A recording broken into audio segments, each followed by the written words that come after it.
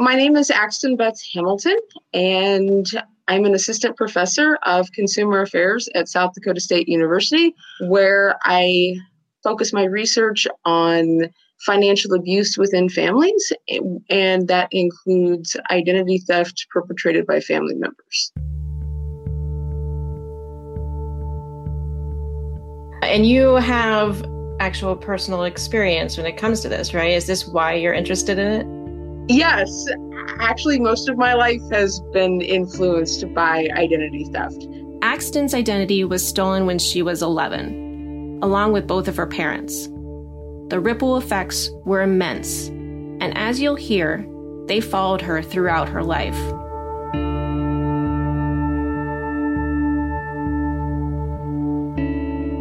Unfortunately, this story isn't as unique as you'd hope. Identity theft is a crime that can affect anyone at any time, no matter your age, race, gender, or socioeconomic status. In this season, you'll hear Axton's story, which is emblematic of the larger problem of identity theft in the modern world. We learn how it wreaked havoc into her adult life and how she eventually did what most people never achieve in identity theft.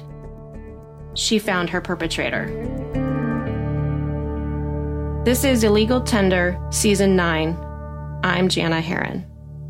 My identity was stolen when I was 11, along with my parents' identities. And back then, it was the early 90s, and no one really knew what identity theft was back then. It didn't get the attention in popular press like it does today, and there weren't news articles that you could go online to your favorite news source and see information about a data breach and identity theft. It didn't happen back then. So I watched my parents deal with identity theft unsuccessfully. And part of the reason they dealt with it unsuccessfully, at least to my understanding, was because back at that time, consumers were not considered victims of identity theft. Rather, financial institutions were considered the victims because they were the ones who had been defrauded. They were the ones not getting payment. So I went off to college, and I was very excited about going off to college because I thought I was going to be able to leave the identity theft behind me. Because again, people at this time didn't really know about identity theft, let alone child identity theft. So no one even thought that my identity could have been stolen as well. And my sophomore year of college, I moved off campus and got my first studio apartment. Was super excited about it because I could bring my 2 cats from home that I had had since I was age 10 and 12. And I thought, this is great. I'm, becoming an independent adult. I can have the cats. This is wonderful. I'm going to call the electric company and establish service. And I did, and they told me the day and time that they would be there. Okay, this is great, moving forward. Nothing's wrong. Life is looking up. And then a few days later, they send me a letter in the mail that says, we need a $100 deposit due to your credit score.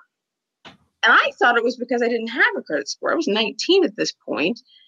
And at that time, there should have been a couple of student loans in my name, and that was it. My credit report should have been name, address, 2 entries, done, half a page, no big deal.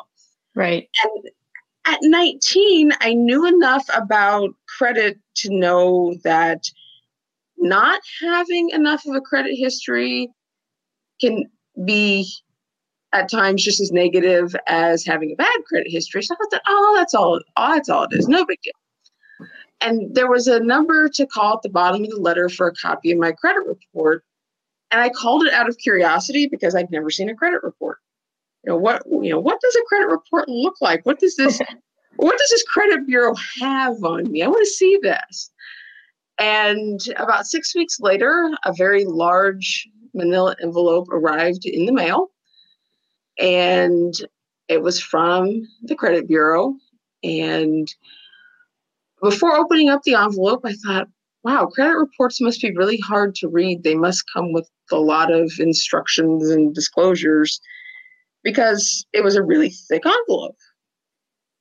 And when I opened the envelope, I learned very quickly that credit reports don't come with a lot of instructions and disclosures. They're not very complicated to read at all, but rather mine was 10 pages long, full of fraudulent credit card entries and associated collection agency entries that dated back to the time that my parents' identities had been stolen in the early 90s. So it could be assumed that the person responsible for my identity theft was also responsible for theirs. Wow. Well, let's just go back for a second, because you had seen your parents struggle with identity theft. What did that really look like from your point of view as a child? What tipped them off? What made them know that they were a victim of identity theft? And how did that make you feel? How did that harm your family? So the first indication that we were victims of identity theft is that our mail was coming up missing. And back at that time, like many rural families still have today, our mailbox was an unlocked mailbox out next to the road. So Right. in theory, anybody could drive by, open your mailbox, and take the mail. And my dad's farm magazines were coming up missing. Bills were coming up missing. My pen pal letters were coming up missing. And that was the first indication. And then our phone was turned off. And that was due to the identity theft. At least that's what I was told. At times, our electricity had been turned off. And it just seemed, in watching my parents, particularly my mom, try and deal with this, no one really seemed to care. No one really seemed to be able to do anything about it. And so, in terms of how it affected me, think about the 90s, and today kids have cell phones. Everybody's got a smartphone. They're texting each other, and that's how they stay in touch. Back in the 90s, you couldn't do that. Cell phones were the size of stools. So the cell phone that we ended up having was a flip phone that had its own seat in the kitchen. And that was because we couldn't get a regular phone. So, there was no texting my friends, and cell phones back then were really expensive. So there was no calling my friends and going to hang out with friends. And that was also in part due to the person or persons responsible for my parents' identity theft were doing it so well that they were convinced that it was someone very close to us. So they were convinced it could be an extended relative or a family friend.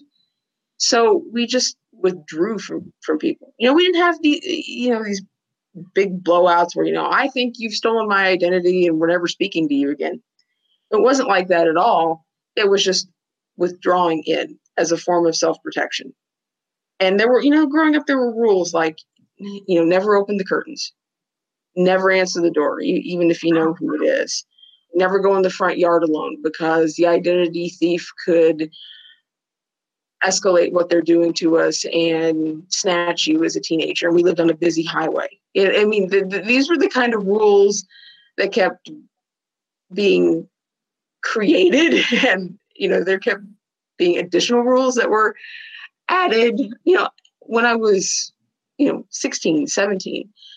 So it was a very stifling environment, and it was in many ways not a typical preteen teenage experience because of the identity theft. Were you scared during that time, or just you didn't trust people?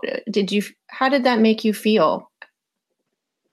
So I definitely didn't trust people, but I was also told and taught not to trust people who had been really close to us.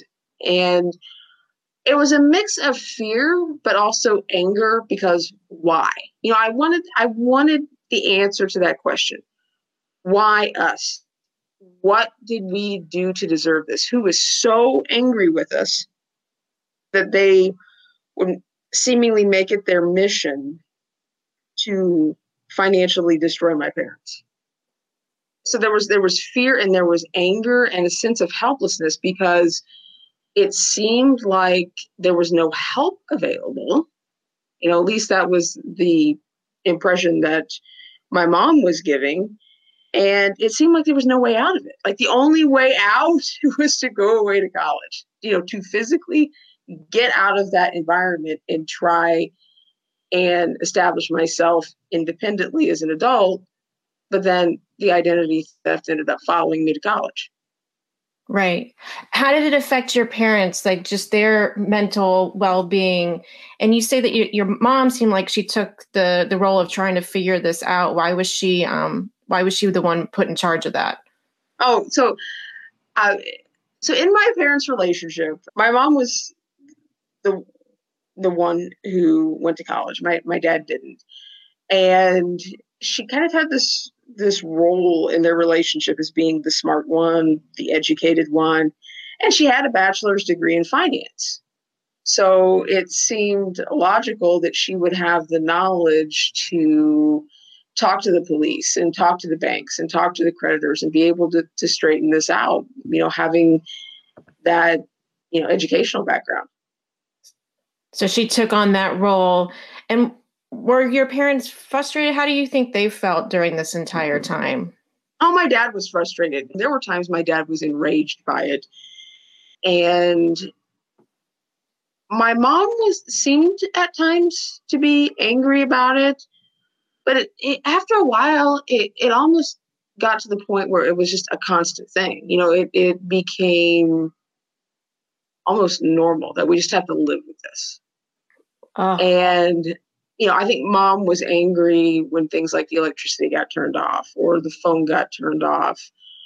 Or I remember one time dad and I were home and we were served with a foreclosure notice on the farm.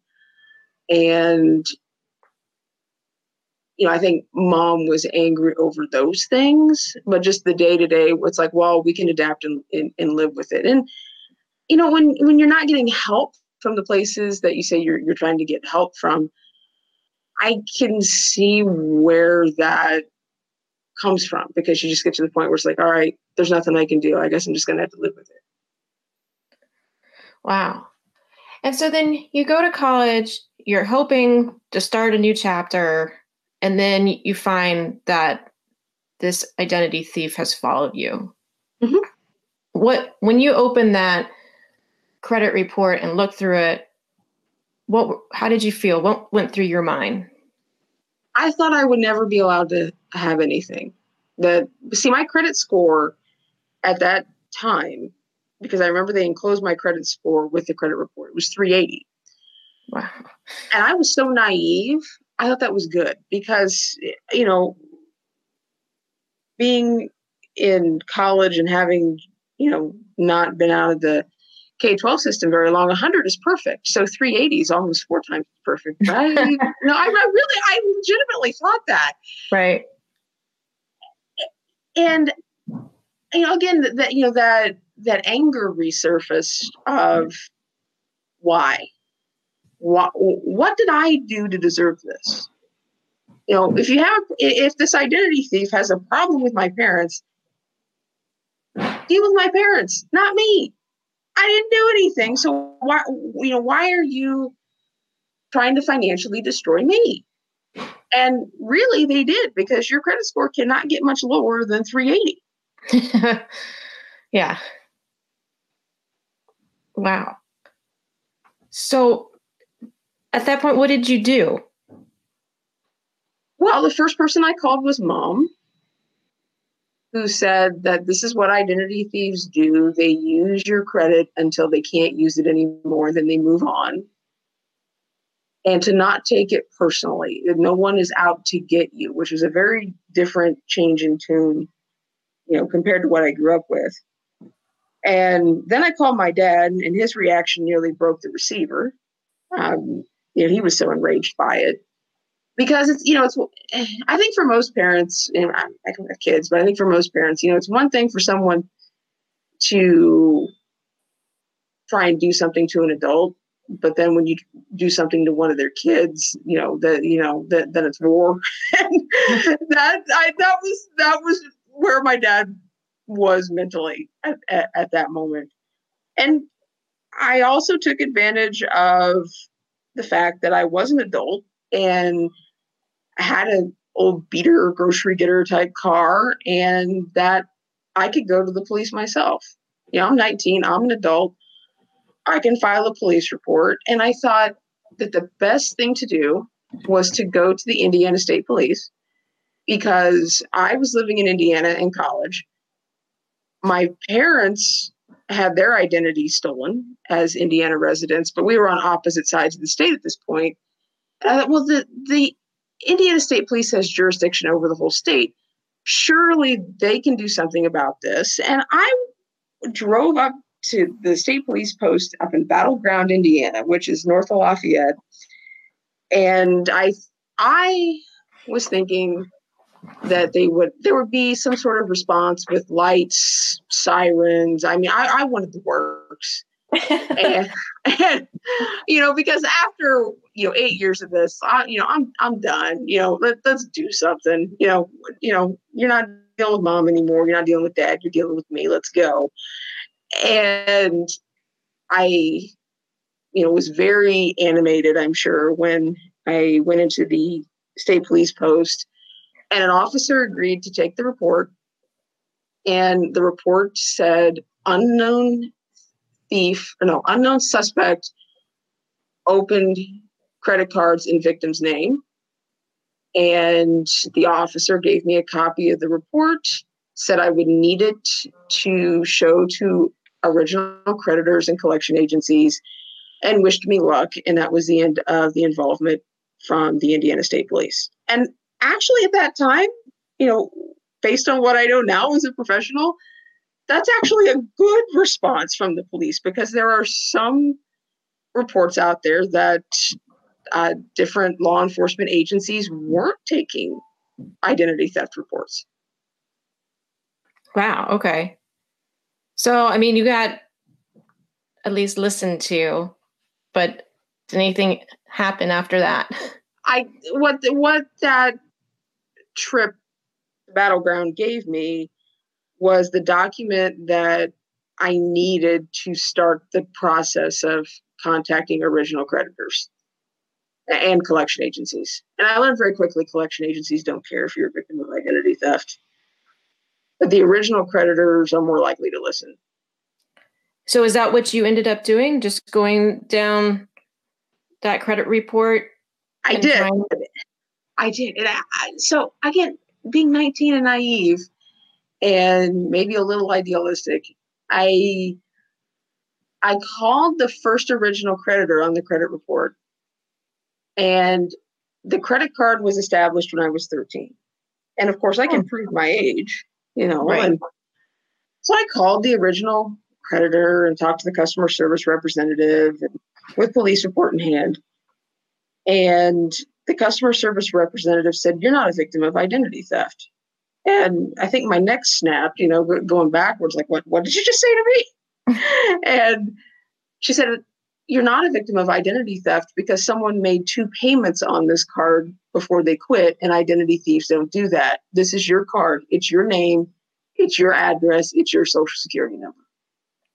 But it was open when you were 13. Right. And actually, that is how some of the credit cards were removed from my credit report. I actually was sued by not that credit card issuer, but another credit card issuer tried to sue me for non-payment back in 2006.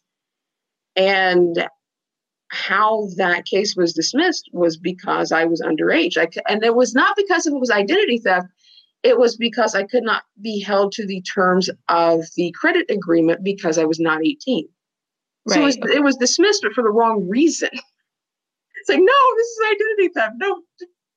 No, say that, but no. So, through this experience, one of the things I've learned is that justice is really hard to achieve.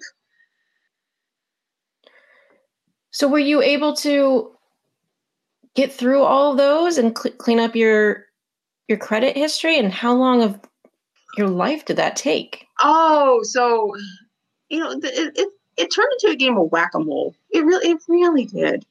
So what happens when an account is sold from the original creditor to a collection agency is that if that first collection agency can't collect, they'll resell the debt. And then an entry from that collection agency shows up on your credit report. And then they'll resell the debt, and then it'll pop up again. And so these old debts that I thought were cleared would resurface because the debt had been resold, multiple times over, probably by that point for pennies on the dollar. So my credit report didn't clear of fraudulent entries until 2009. I started the process in 2001. Oh my goodness. And how did that disrupt your adult life? I mean, your college life, after you graduated? So I disrupted my life in so many ways. My first credit card. So, going through this process, and how difficult it was, and how many people didn't really listen, to what I was telling them about the identity theft. I decided that I had to start building good credit while trying to get rid of the bad credit, the credit that wasn't mine. And back in the early 2000s, college students were inundated with credit card applications, except me, because no one wanted to give someone a credit card who had a credit score of 380. Well, I finally received my first pre-approved credit card offer when I was 23. And I went ahead and filled out the application knowing the terms would not be good. I didn't realize they would be horrible. That credit card had a $300 limit, a $69 annual fee that they billed me for before they sent the credit card, and a 29.99% APR. Wow. And then a month later, the car that I was driving gave up and I needed a car loan. And I was literally on foot in the little town that I was living in by that point, little town in Illinois. I was literally on foot car shopping in this little town of 3,600 people with 2 car dealerships. And both car dealerships said, we'd be happy to finance you, but you need a cosigner. And I said, my parents have had identity theft happen to them worse than I have. There is no cosigner. There is no other option. And by this point, my credit score was 520 because some things had fallen off. And, I had that new line of credit with the $300 credit card. So it wasn't the worst, but, I was still subprime. And I went back to work. I worked in the city hall building, and here I am, 23 years old. I don't know what I'm going to do. And I feel like all these doors are slammed in my face and I have no options. And I'm sitting at my desk, just, probably whining about it, actually, my coworkers. And the mayor walks in and, sits down at his desk. Here's what we're talking about. And ends up getting up and throwing his keys at me. And I said, what are you doing? And he said, you need to go car shopping. And I said, well, I do. But again, I was raised that you don't accept offers of, charity from people. And that felt like charity. I'm like, no, I'm fine. And then my coworkers were saying, no, you have no other option. Take the keys. And so the mayor gave me his car for the weekend and I went car shopping. And I set out at 7:00 on a Saturday morning, drove to Springfield, Illinois, couldn't get financed anywhere in Springfield, drove over to Decatur, Illinois to a tent sale where they were able to give me special financing. Okay. And special does not mean good. I learned that. And my first car loan on a 5-year-old used car was at 18.23%, which is like putting a used car on a credit card. Wow. But I had a car. I was able to do it. But, it was just such an ordeal. That I think the average person who's in that situation, someone in their early 20s, if they don't have enough of a credit history, they would go with their parent or grandparent and, have them co-sign and you get a car loan. I didn't have that option and ended up spending an entire day driving from city to city in Illinois trying practically, well, I won't say practically, begging for someone to finance me on a car loan. And that car loan, the best that I could get was 18.23%. Wow. So that makes just the everyday things that you need to do that much harder. Right. And then another dimension of identity theft that really impacted just establishing myself as an adult is every time I moved somewhere, I had to pay a security deposit for utility services because of my credit score.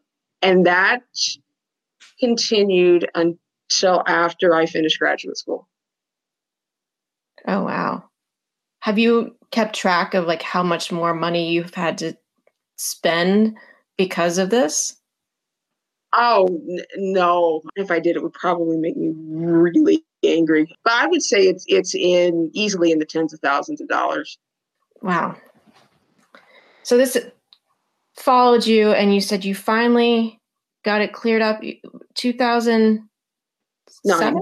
Nine. That's a lot of your life doing that. Right. And see, this all started back in 1993. So my credit report that I didn't even know I had until 2001 was damaged really from 1993 to 2009. So 16 years. Was there ever a time where you're just like, I give up, I just don't want to do it anymore?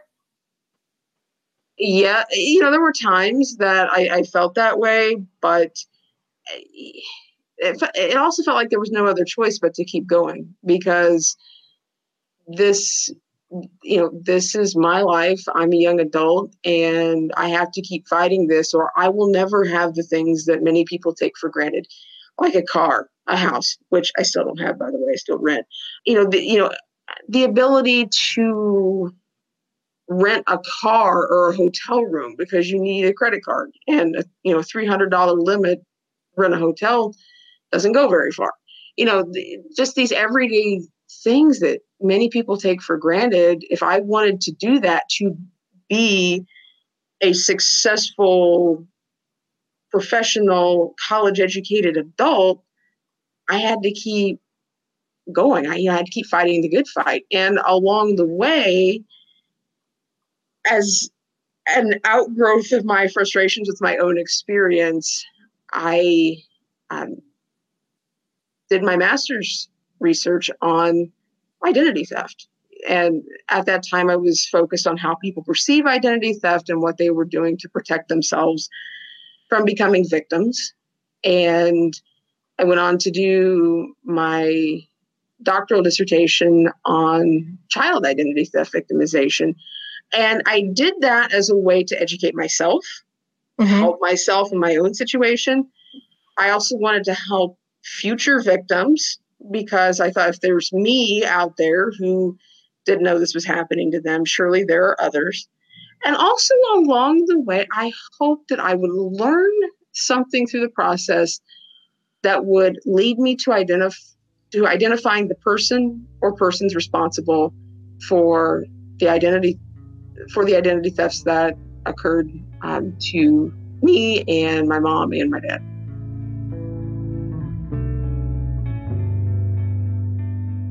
In our next episode, Axton finds her thief.